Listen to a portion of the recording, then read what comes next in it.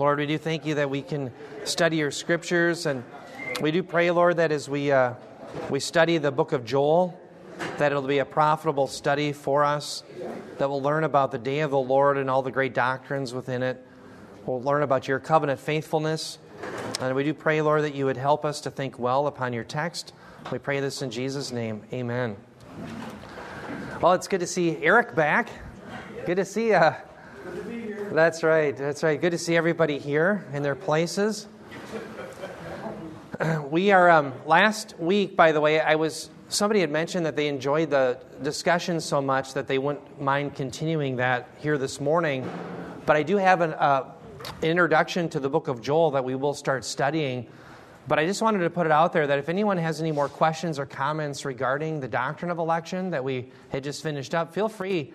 We can take the first few minutes maybe and discuss that if you want. If not, we can get into the book of Joel. But I didn't want to quench any discussion or comments or questions that people may have had. So, in fact, one of the people that said it is still out in the parking lot. So we may want to hold off. He may have some questions or comments. So. But if anyone has anything, feel free to ask, and again, about the doctrine of election that we had covered. And if you don't have anything, I can just keep moving on into the book of Joel. I'll just give people a few minutes to get settled. Say, Tom, I know you're just getting to your seat. I had mentioned to everybody that for the first few minutes, we can certainly open to comments and questions about the doctrine of election. And I just wanted to give everybody an opportunity. So as you come in, I just wanted to let you know that. Yeah. I'm just curious. Can someone who's elected not believe? Yeah. You know what? Hold on. Let's get that on mic. That's good stuff. Where's our mic? Oh, there it is. Thanks, Carly. Okay. Question. Yeah. Can someone who is elected not believe? Yeah, ultimately at the end of the day, no. God will enable them to believe, and he will do it supernaturally. And remember the I that we covered in Tulip? That's irresistible grace. And one of the passages that just kind of popped in my mind is, do you remember when Jesus in the Olivet Discourse is talking about that there's going to be such trickery in the last days that even the elect, if it were possible, would be deceived? But notice he says, if it were possible. The implication is it's not possible ultimately to deceive the elect. And so, yes, for perhaps a portion of time, someone who is of the elect may not believe until the appointed time in their life. But we have to affirm, even from what Bob has showed us in Ephesians, that if we were chosen in him before the foundation of the world, that is something that he will bring about. And so that, do you remember we also discussed two different wills of God, the decretive will versus the moral will? When we're talking about bringing the elect to saving faith, we're really talking about the decretive will, that God will necessarily bring that about. So he is going to overcome their sinfulness and their inability that enable them to believe. And another passage I think suggests that is in John 10:27, where he says, "My sheep hear my voice, and I give to them eternal life, and they shall never perish." Prior to that, Jesus says, the reason you don't believe is because you're not of my sheep. So the implication is the sheep are those who belong to Christ, and they're enabled to believe, whereas those who don't belong to him, their sinful nature isn't overcome. But I think from John 10, you see the power of Christ in salvation, that he overcomes the sin nature and he is able to keep them forever as well. Another passage that I think of, Tom, is the Acts 13:48, where it says, "And as many as were appointed to eternal life believed." So if you're appointed to eternal life, the implication of that text is you will believe. But it also, I think, the implication of that text is if you're not appointed to eternal life, you won't believe. Bob, do you want to comment on that? Well, you can also see cases where God did supernatural things to get the gospel to somebody. Yeah, good point. Like the Ethiopian in Acts, remember how right. that was in Acts chapter 8? the angel of the Lord spoke to Philip, get up and go south of the road. So he ends up speaking to this Ethiopian official who becomes a believer. And you look at the conversion of Saul of Tarsus. So if you just look at this, the command to take the gospel to all the nations, and you also look at individual cases of conversion that were quite supernatural, when you see them, you see God bringing his word to all people. Yeah. And honestly, history is going on because God is still saving more people and adding them to that Amen. roll book of heaven. And so people living on the earth and filling the earth, the command to Noah, shows how God is still adding, and there are still elect out there. We don't know when that time is. That's very clear. Yeah. When that stops, there'll be people saved during Daniel's 70th week, but that's Yes. just 7 years. Yep. And then you have an end to it. That's right. And so we don't know. Nobody knows. It's very clear we don't know. But as long as there's elect out there yet to be saved, history will continue to go on. Now, I will be continuing next week on this worldview discussion, and I'm added a slide, if we get to it, about from Genesis that shows that God promised an inhabitable earth until ultimately the judgment by fire. I'll prove that from Genesis.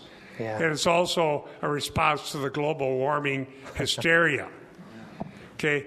Global warming is not going to keep the earth from being inhabited so that people will live, because God made a promise to Noah that we'll have summer, winter, and so on. I have that on a slide for next week, and we will show that and prove from the Bible that history will continue to go on and people will be added. Amen. Thank you. See, Tom, one other passage we may all want to turn to is, everyone turn your Bibles, if you will, to Romans 9:19. And this, I think, is a really good direct answer to your question, too. Can someone resist coming to faith even if they're part of the elect? And I think Romans 9:19 really would shoot down that idea. You can tell I'm a pastor, highly trained. I'm looking past Isaiah for Romans. So that's yeah, exactly. Isn't that sad? I know, that was pretty bad. Yeah, keep going. Running my. Oh yeah, I've got it here too. But yeah, go ahead, Bob. Thank you for reading it. Yeah, that'd be great. Romans 9 and verse 19. Yeah. You will say to me therefore, why then does he still find fault? For who can resist his will? So yes, for who can resist his will? Now that question is what we refer to as a rhetorical question, and the obvious answer to it is, well, no one can. So the point of the objection that Paul is raising is, if you're one of the vessels prepared for destruction, as he, just 3 verses later, describes, well, why would God still find fault? After all, who can resist his will? And so the answer to that is, no one can ultimately resist his will. If you're a vessel made for honor, that is salvation, you're going to be brought to salvation. If you're a vessel made for destruction, you'll be allowed to go to destruction. The difference in that, Tom, though, is, remember, with the vessels prepared for destruction, all God has to do to prepare them is let them be who they are. That's all he has to do. And so the fairness question is answered by, what does God do to harden those who are perishing? He lets them be who they are. He leaves them alone. But for the vessels prepared for salvation, he has to go hands-on, and I'm using that as a metaphor. He gives them the Spirit who enables them to believe. And that's why Paul said in 1 Corinthians 12:3, no one can say that Jesus is Lord except by the Spirit. So that's the distinction between the elect and the reprobate. With the elect, God is hands-on, metaphorically. He has to enable them to believe. Whereas the non-elect, he just allows them to be who they are. Because we're all dead sinners in Adam from the moment of conception. So the point, though, of Romans 9:19 is, no one ultimately can resist God's decretive will. And I think that's a good answer to, can someone who is elect keep God from enabling them to believe? The answer from that, I think, would be clearly from the Scriptures, no. So does that help answer the question, Tom? No. Okay. Okay, good. It does, but it raises questions. Okay. Oops, sorry, we don't have the mic. Go away from the mic. Yeah, I don't know where it is. there we go. Oh, Carly, thank you. I answer that question. Okay, I answer that question no, because it just, Okay. as you talk, other questions come to my Sure. mind. But I think of the disciples being admonished by the Lord. The disciples were being admonished by the Lord when they were trying to keep the children away from him. Yeah. And he said, "Suffer the little children to come unto me." Right. And as we've been talking, only the ones that can come unto him are the elected, are all children elected. You know, just this type of question comes to my mind as Sure, we sure. talk about it. And I just think of, is God the ultimate racist? That he would only deal with Israel and only Israel could be saved up until the cross?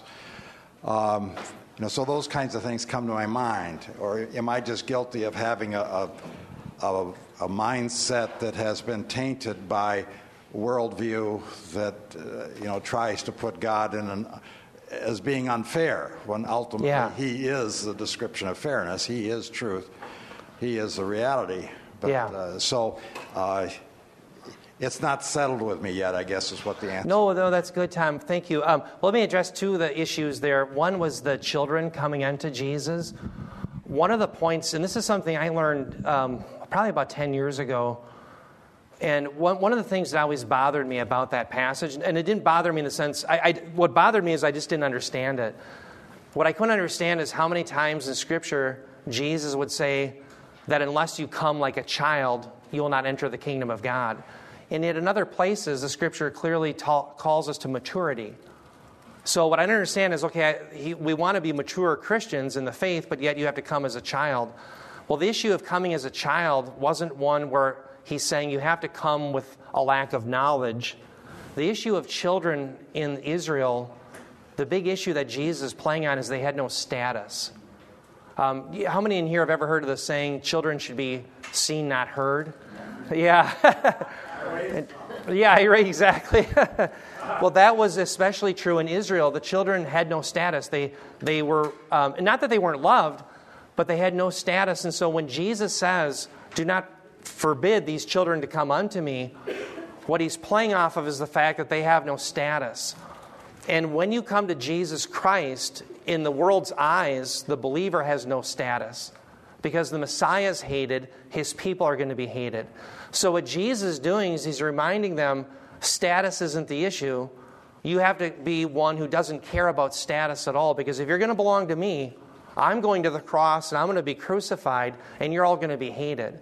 So that's the big issue that he's driving at. So, but the other item I wanted to address, Tom, was this idea that God was somehow a racist in the sense that he didn't elect the Gentiles prior to the new covenant, the coming of Christ, etc. And I would say that that's also false. And here's why. We see from the very beginning in Genesis 12:3, for example, that this Abrahamic blessing, the Messiah is going to come from Abraham. In Genesis 12:3, God says he's going to be a blessing to all the nations. And so the salvific plan from the beginning wasn't just for Jews, but it was for Gentiles as well. In fact, in Romans 1:16, Paul says, I'm not ashamed of the gospel, for it is the power of salvation for all who believe, first for the Jew and also for the Gentile. So it was always for both Jews and Gentiles. And so there's always been one plan of salvation from the beginning, one elect group comprised of both Jews and Gentiles. So in fairness, when we think about the issue of fairness, let's go back to the idea that none seek after him, no, not one, in Romans 3:10. Where Jesus says, you didn't choose me, but I chose you. The idea that there's none righteous, no, not one. David himself says in Psalm 51:5, I was brought forth in iniquity, and behold, I was conceived in wickedness. The idea that every single person is born a sinner under the wrath of God, unable to come to him shows that God would be completely fair in sending us all to hell. And that's why Paul cites that he has compassion upon whom he'll have compassion. If God had no compassion and no mercy, then none of us would ever be saved. So, Tom, the way I kind of reconcile that issue in my own mind is that if I were left to my own devices, truth be known, the Scriptures reveal that I'd never seek after him. So the only way that I could be saved is that he would sovereignly seek after me. And to me, if I were not of the elect, I would never seek after him. But that's my sin. A good passage to think about is, remember in James, I think it's James 1:14, 1:13, right in there. James says, let no one say that when they're tempted, they're being tempted by God. For God is not evil, the author of evil, nor does he tempt anyone, but people are led away by their own sinful desires. So the point is, the sin in my life, I can't say, well, that's God, you made me that way. No, I'm the one. I'm the one who's the sinner. I'm the one who rejects. But if I'm going to be saved, that is God's doing, because he enables. And so, again, I think God would be completely fair in sending every person to hell. And who are you and I to say, well, God, because you are merciful to some, therefore you're unjust. In fact, he'd be just in sending everyone to hell. So to me, that's kind of how I reconcile that issue in my mind. My sin, my condemnation is my fault, and the same with all of you.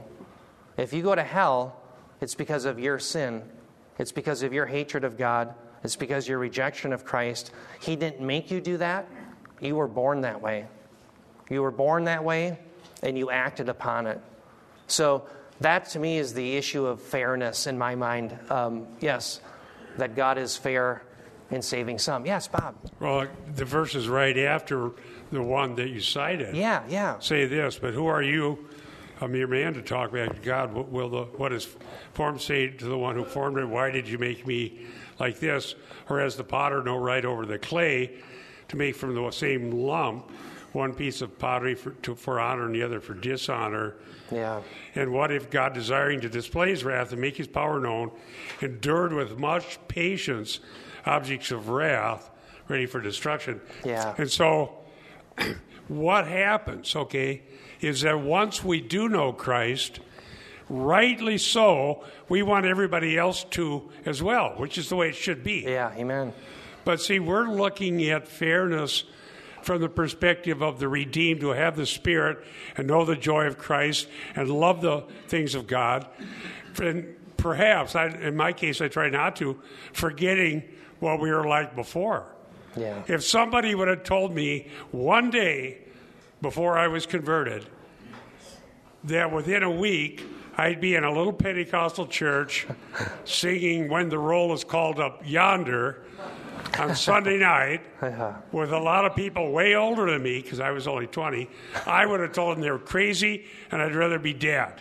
Yeah. But as a fact was, that did happen. I was there. I was singing.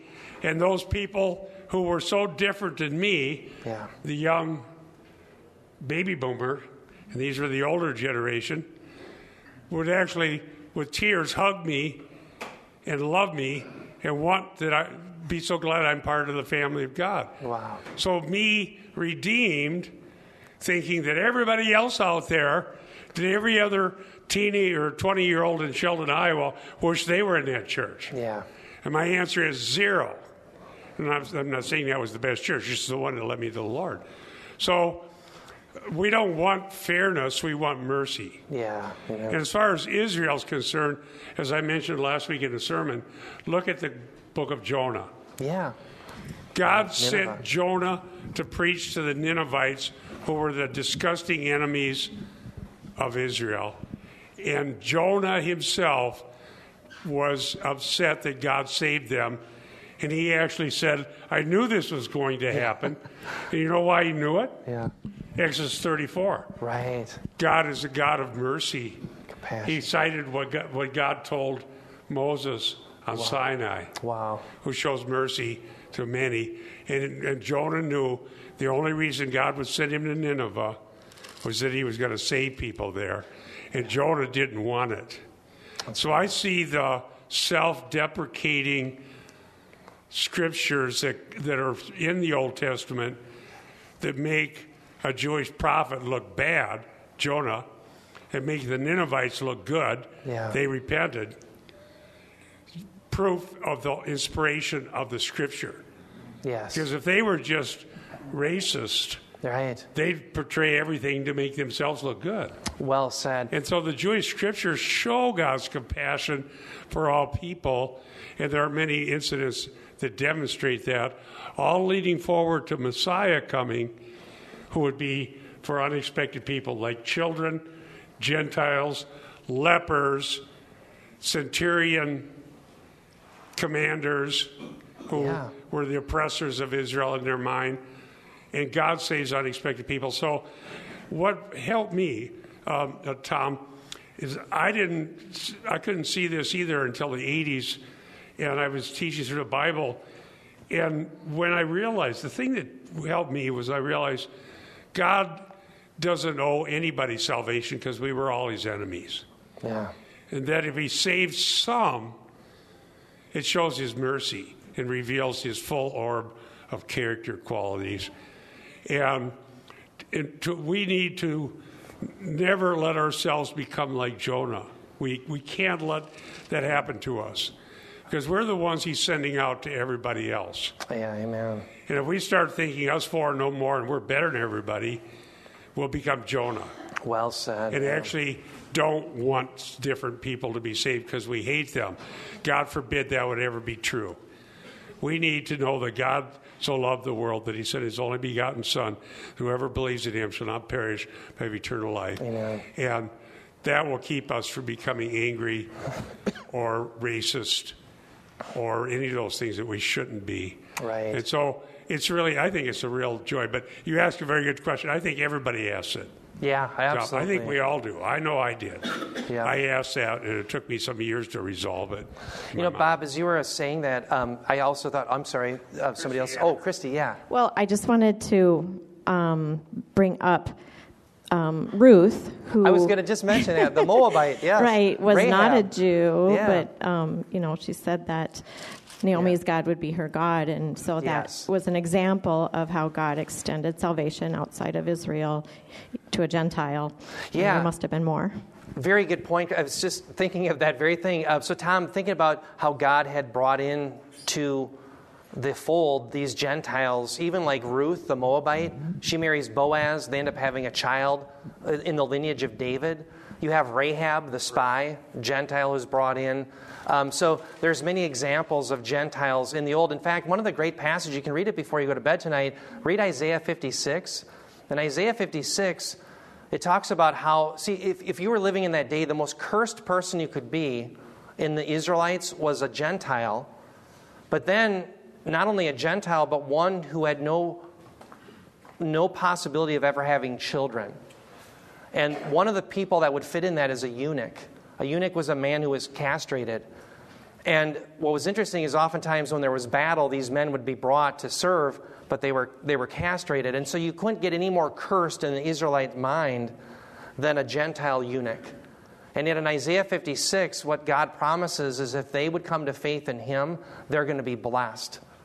And so what's interesting is you see the opposite of a racist God. You see a God who's saying, look, I'm willing to extend my mercy to those who are considered the most cursed of all, Gentiles who are far off, and not only that, but eunuchs themselves. So my point is, all through Scripture, you see that God's salvation isn't just for the Jews, it was for the Gentiles. And that's one of the things that irks God, is that Israel was supposed to be the nation of light to the nations, but they fail. And that's why the Messiah ends up being the light that Israel never was. He's the faithful son that Israel never was. And that's you see that in Isaiah 49 and other places. So I hope that, yes, Eric, you've got something. Yeah, this is actually kind of related to what Tom was bringing up, too, is that I think about, everything you guys are saying is things that I've had to come to and reconcile, because I had to really struggle with this doctrine of election. And I come back to these covenants, and I come back to Genesis 11, where Nimrod and the people were rebelling. Yeah. You know, they had been told, as we all know, they had been told to fill the earth, you know. And I think, and I might be wrong on this, but, you know, God was still in communication with people. This was the generation after Noah. But after that Tower of Babel, he just placed them all under wrath. He said, okay, I'm done. And, of course, we were all in sin anyway in Adam. Yeah. But God was still working, and he was patient. But he said, okay, I'm done, as of the Tower of Babel, and you're all under wrath. But then later on, he chose Abraham. Yeah. Now, why he chose Abraham, I don't know. And I don't know the answer to that. Maybe I'll ask that when I'm in the hereafter. Sure. You know, not that I have a right to. In other words, that's what God decided to do. Yeah, it's a good pleasure. So I think a lot of anti-Jewish hating, there's a lot of Jew hatred in the world, as we know. But so people would try to twist that and say, you know, you people have chosen yourselves, and you've you know, created all this Old Testament narrative, you know. But as Bob just mentioned, there's plenty of dirt on the Jewish people in the Bible too. Right. This is the Word of God. So I don't know why, but for some reason, God chose Abraham right. to be and his descendants. I don't know the answer to that. I don't know if there is one that we can come up with. Well said. Yeah, he's a pagan from the area of the Mesopotamia. There's no reason he should be chosen, but he is. You're right, absolutely.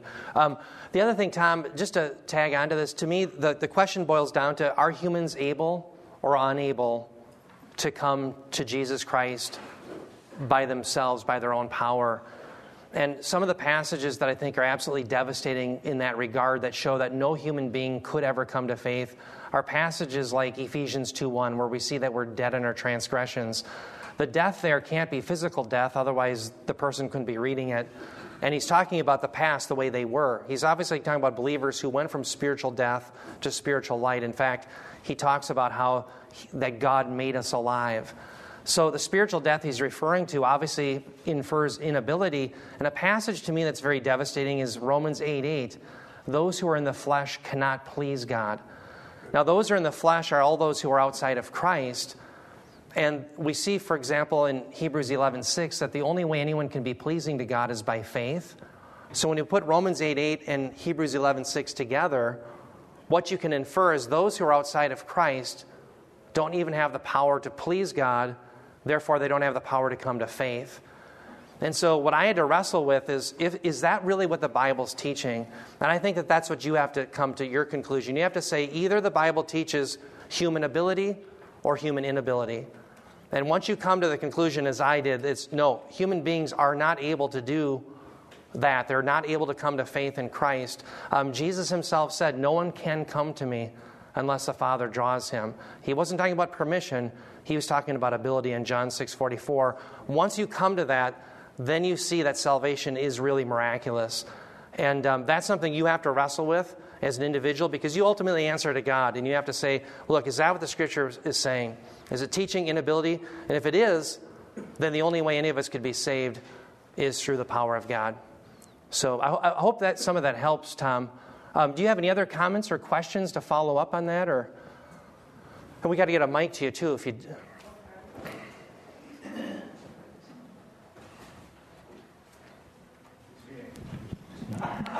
Yeah, sorry, Carly. My name's Tom. Yeah. You referenced Isaiah 56, yeah, I believe it was, and those eunuchs or those that would come to him would be blessed. Yeah. I wrestle with the come versus called. Why is it to say those who are called will be blessed? Yeah. So I just struggle with. Yep. Which way is it? Yep, so there's many different ways God invites people unto salvation. He'll say, come unto me. Jesus says, all you who are weary and heavy laden, I'll give you rest. Sometimes it's a command. Mark 1:15, repent and believe the gospel. But in the same way, whether it's a command or it's the invitation, every single human being is commanded and invited by God to participate in messianic salvation through faith in Jesus. Remember, Yahweh is the Trinity. And so if someone comes to Yahweh in the Old Testament, they're also coming to Jesus, as it were. They don't know all of that yet and what he's going to do. But the point is they're coming to the same God that you and I believe in. So this invitation in Isaiah 56 is really a genuine one. The one thing that we have to come to, though, I think, is that when this invitation is given, no one can come to him unless he enables it. And so that's what we see. We see no contradiction. Yes, there's a genuine invitation, universal call. All are invited, all are commanded. But left to our own devices, no one would come. And therefore, that's why we need what's called the effectual call. And that's why Jesus says, many are called, but few are chosen. You know, yes, the call goes out to everyone, but it's only those who are enabled to believe that will end up coming. So, again, there in Isaiah 56, you would see a universal call. And God is extending this mercy and salvation, not just to Israel, but even outside the borders to every Gentile who would come unto him. So I hope that helps. It's a universal calling and an invitation. Yes, Brian. Over the years, you and Bob would occasionally put the circles up on the PowerPoint where it's the realm of Satan and then the realm of Christ. Yeah. And I wanted, and you'll correct me if I'm wrong, I'm sure, but I have one of your if-then logic points. Oh, yeah. And would this be true if you have had a true conversion and gone from the realm of Satan to Christ, then a supernatural event has taken place. And if that's true, then man in his limited capacity has no effect whatsoever on any supernatural event. Yeah, that would be a valid hypothetical syllogism. Yeah, absolutely. If you're saved, then it's because of the Spirit, the power of the Spirit. Absolutely. And places we see that. Remember we had talked about last week out of Matthew, when Jesus talks about the rich man. It's easier for the camel to go through the eye of a needle than it is for a rich man to enter the kingdom of God. Well, the disciples catch wind of that, and they say, well, then how can anyone be saved? And what does Jesus say? He says, with man it is impossible, but with God all things are possible. You see the same thing in the opening chapter of John 1, that people are born not of the will of man, but it's of God. You know, John 1:13. So all over the Scriptures are not silent on this issue. All over the place, you have the inability of man. So if you have inability of man, if you cannot come to faith and you right now are believing in Jesus, what changed? Well, God did a miraculous work. And that's why I left off last week when Jesus says, greater miracles than these will you do. If you don't think that salvation is miraculous, you could end up being like these false apostles and prophets who are always trying to gin up supernatural miracles because they don't see that conversion itself as a miracle. So they have to have people's teeth filled with gold, and they always have to have some sort of miracle because after all, Jesus said we're going to do greater miracles. The greater miracles that Jesus is referring to was conversion. But again, if you believe in human ability, then conversion isn't miraculous. But if we have inability of humanity, then conversion is miraculous. So, Tom, when you put the whole Scripture together, to me, it's the only thing that made sense to me. I really came to the conclusion that I did not have the ability to come to faith. So, yes, at a point in time, I felt like I was seeking God, but behind the scenes, it was really Him seeking me. I really believed in Jesus Christ at a point in time in history, but behind the scenes, from the Scriptures, I have to affirm it was the Holy Spirit who enabled me to do it. And so there's no contradiction. I really believed, but it was by the power of the Spirit. So I hope that helps. And feel free, and I can move on, but if you guys have any more comments or questions on anyone else, yes, back there. Oops, I'm sorry, we got a microphone coming. Yeah.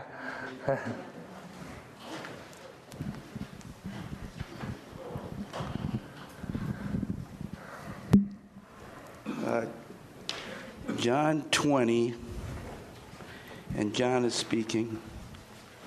He says, Now Jesus did many other signs in the presence of his disciples, which are not written in this book. John 30, 31. But these are written so that you may come to believe. Yes. That Jesus is the Messiah.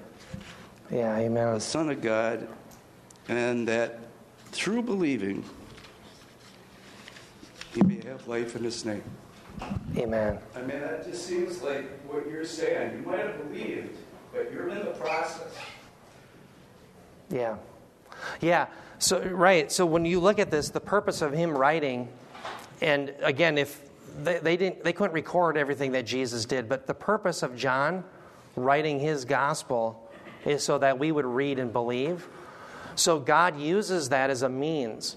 So in other words, the way God saves his elect isn't that his elect are walking down the street one day and all of a sudden a miraculous vision comes upon them and they just say, I don't know why, but there's some person named Jesus and I'm going to believe in him. No, he gives us the word. So the Holy Spirit enabled me at a point in time to say, you know what, that word is true. That word is for me. I have to believe or I'm going to hell. So the difference between us as believers, the elect, and the unregenerate, many times is not that we have been exposed to the Scriptures and they have not. We've both had exposure. There's a church on every corner. The Bible's in a lot of bookstores. People are culpable.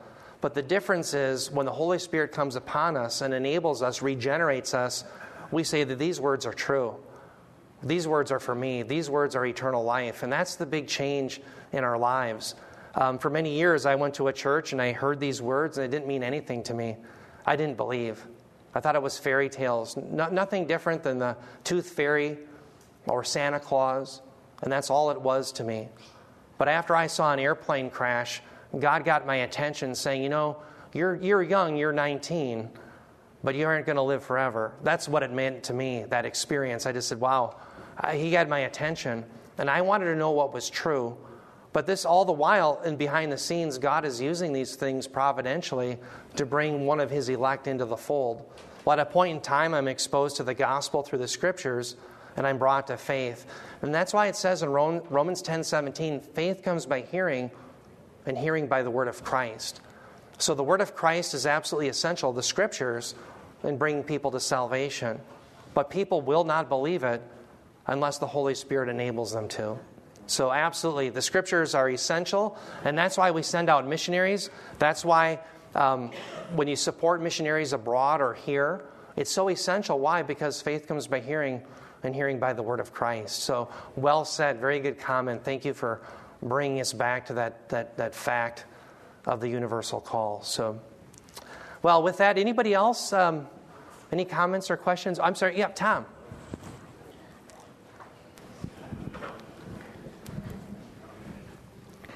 Lest there be a doubt, I believe. Yeah. Amen. I believe that Jesus Christ is the Son of God. Amen. That as the Son of God, he is God. That he died on the cross, that he was buried, and he rose again. And that my salvation rests in him. Amen. I am encouraged with, it was Bob's direction of about 3 weeks ago here, where we were addressing demons and demon influence. Yeah. And the response and the encouragement to us was not to get wrapped up in that, but to look at Christ. Yeah. And in this whole issue of what we've been discussing this morning, for me, the issue is Christ. Yes. How I got there, whatever, I think that we can't totally understand that. But God has brought us to the point that we can believe in him. It is the Word of God that is alive and powerful. Yes. And so praise him. Yeah, amen. Well said, Tom. That's very well said. And that's something, you're right, with Arminians and Calvinists, those who believe in the doctrine of election and those who would reject that doctrine, there can be unification on what we call the universal call, that all who call upon the name of the Lord will be saved, and the gospel, that salvation is through faith alone in Jesus Christ alone. We can have compatibility there on those things and commonality. Amen. That's well said. Yep. Yeah. I just want to add to what you said. We either have to wrestle, or we do have to wrestle with either God enables us or man has ability, to choose salvation. I think another way to say that is we have to wrestle with the Scriptures and do they say is God is sovereign in all things or not? Right. And is he omnipotent and all-powerful and sovereign in all things? That includes ability. And as far as, for me, when I came to that realization, an all-powerful, all-sovereign God is just way more worthy to be worshipped than a God who is not sovereign in all things. Yeah, amen. And if we think we chose, we're robbing some of God's glory from him. That's right. So do the scriptures teach an all-powerful, sovereign God in all things or not? That's right. Amen. Yeah. That's well said, Mike. You're right. That to me is the issue. The issue is about the glory of God. Does he receive all glory, or did I have something to contribute? Even if it was small, did I have something to contribute to salvation? Ephesians 2:8-9. For by grace you've been saved through faith, and that not of yourselves. Let's just stop there for a moment. The that is a demonstrative pronoun. To what is that referring to?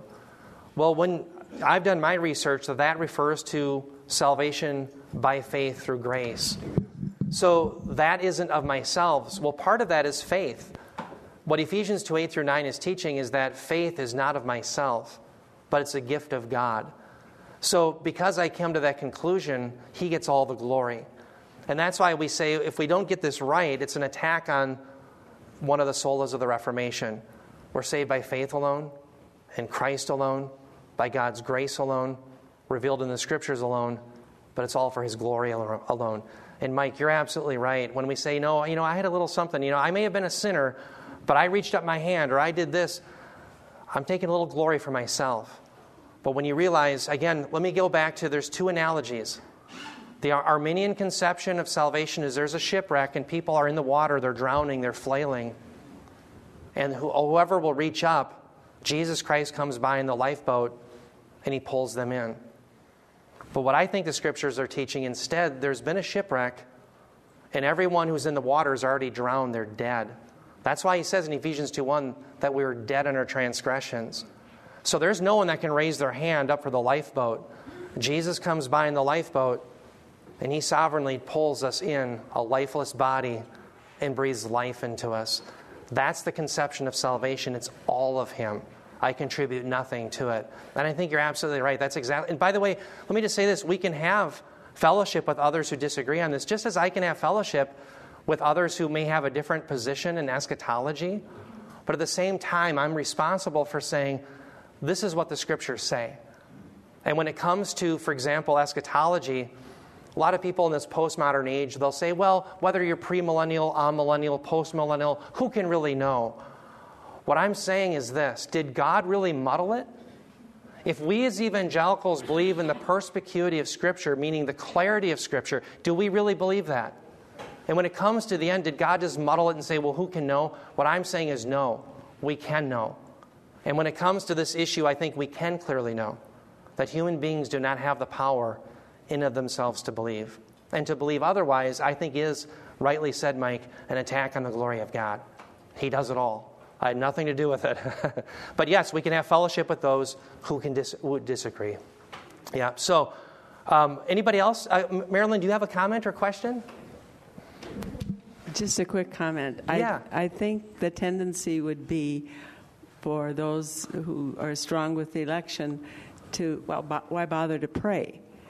But I've always believed in prayer, and we can pray that God would intervene, that God would bring about, even if it has to be something like Paul's conversion, nothing's impossible with God. So it should spur us all on to really be praying for those that don't know the Lord. Well said, Marilyn. That's so well said. The thought that I have a 10-year-old boy, and I know you have kids, and most of you in here have had kids or will have kids at some point, or you're a child. Parents worry about their kids. You really do. You want to see nothing more than them going into the kingdom. But what gives me great comfort is not believing in human ability, but believing in the ability of God. And that ties in very nicely to our prayer life. When I know that salvation is only of God, one of the greatest things I can do is to bring, the old saying is, not only do we have to bring God before the man, giving them the scriptures, but we have to bring the man before God in prayer, knowing that God is the one who regenerates. And absolutely, I can confidently say that it gives me comfort to put my son in the hands of God who's all sovereign rather than putting his salvation in his ability. And so I think that prayer and believing in the doctrine of election go hand in hand. If we know that God is really omnipotent and sovereign over all things, including even salvation, that should drive us all more to the throne of grace, as it says in Hebrews 4:16, where we find help in our time of need. So, well said, Marilyn. Very, very good. Yes, Eric. I'm sorry, Carly, you've got to get a workout today.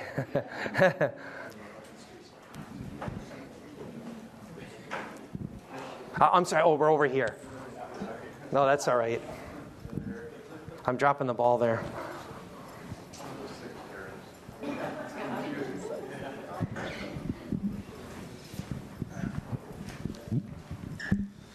I was just thinking about God's sovereignty and also situations like Hezekiah, where he says to him, you're going to die. And Hezekiah starts weeping, and he said, Lord, look at what my life, what I've done. And God says, because I saw your tears and heard your prayer, I'll give you 15 years. But yeah, just that kind of tying in with predestination. Yeah. One of the ways I think of him is Solomon. When God heard Solomon's prayer, he says, because you didn't ask for wealth or you didn't ask for long life or the death of your enemies, but you asked for wisdom, then he is so pleased with him, he said, I'm going to give you these other things, or some of them, and wisdom. And one of the things that came into my mind when I read that was that Saul of himself can't ask anything good. We don't even have it in our heart to, we're dead. Saul can't do something good to please God, but God, he can put things in our heart. And so I believe it was God's thought in Saul's heart, but I believe God's showing us kind of the difference between God's sovereignty, but also he's, I can't understand it all, but it's like God put this ability for Saul to do this, but he also commends Saul for doing it and not choosing what Saul also could have done. And I think it kind of shows, yes, it's all glory to God because Saul didn't have the ability to ask, a good thing, because God says, apart from me, you can do nothing. So God gave him that ability, but he also, gave him the ability to sin.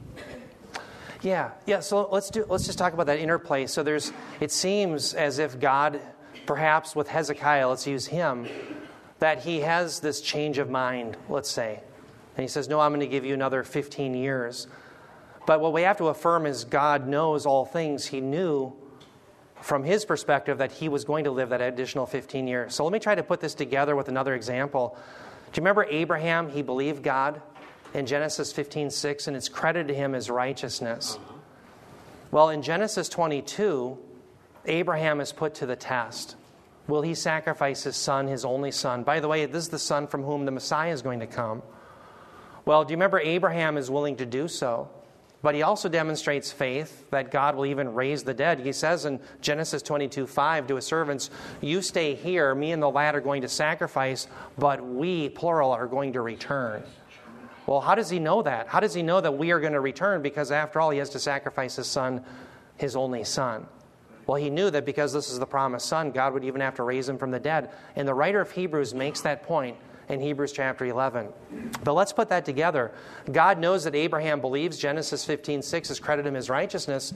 So why does he have to test him in Genesis 22 to see if he really believes? Because remember in Genesis 22 he says, I know now that, through your obedience, that you really believe. Well, the issue isn't that God doesn't know. The issue is that from the human perspective, we don't always know.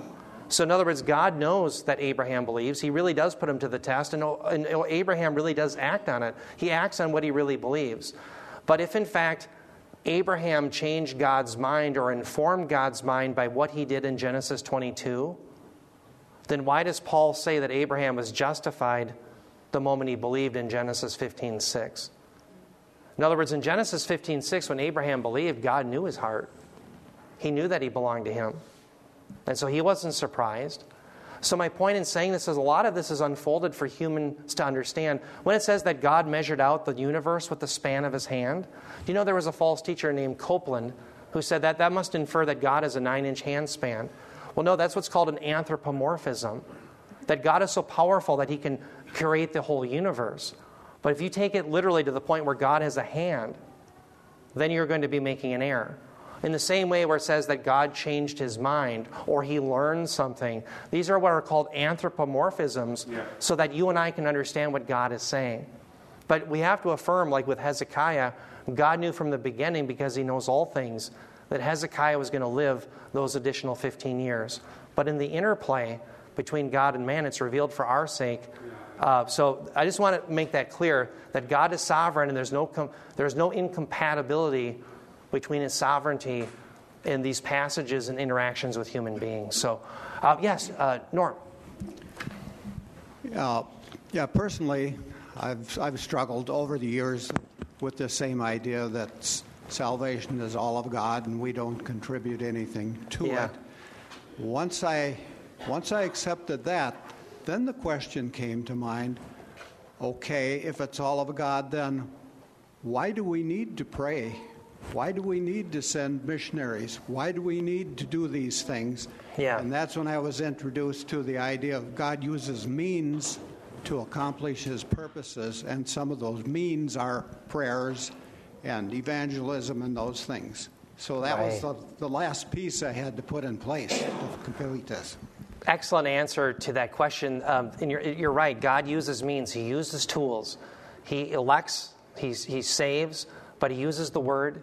He uses the prayers of the saints. He uses the sending them out. Paul talks about that in Romans 10. How will they hear unless they are sent, or they preach? And how are they preach unless someone sends them? Blessed are the feet of those who bring good tidings. That's all in Romans 10. Absolutely, those are essential.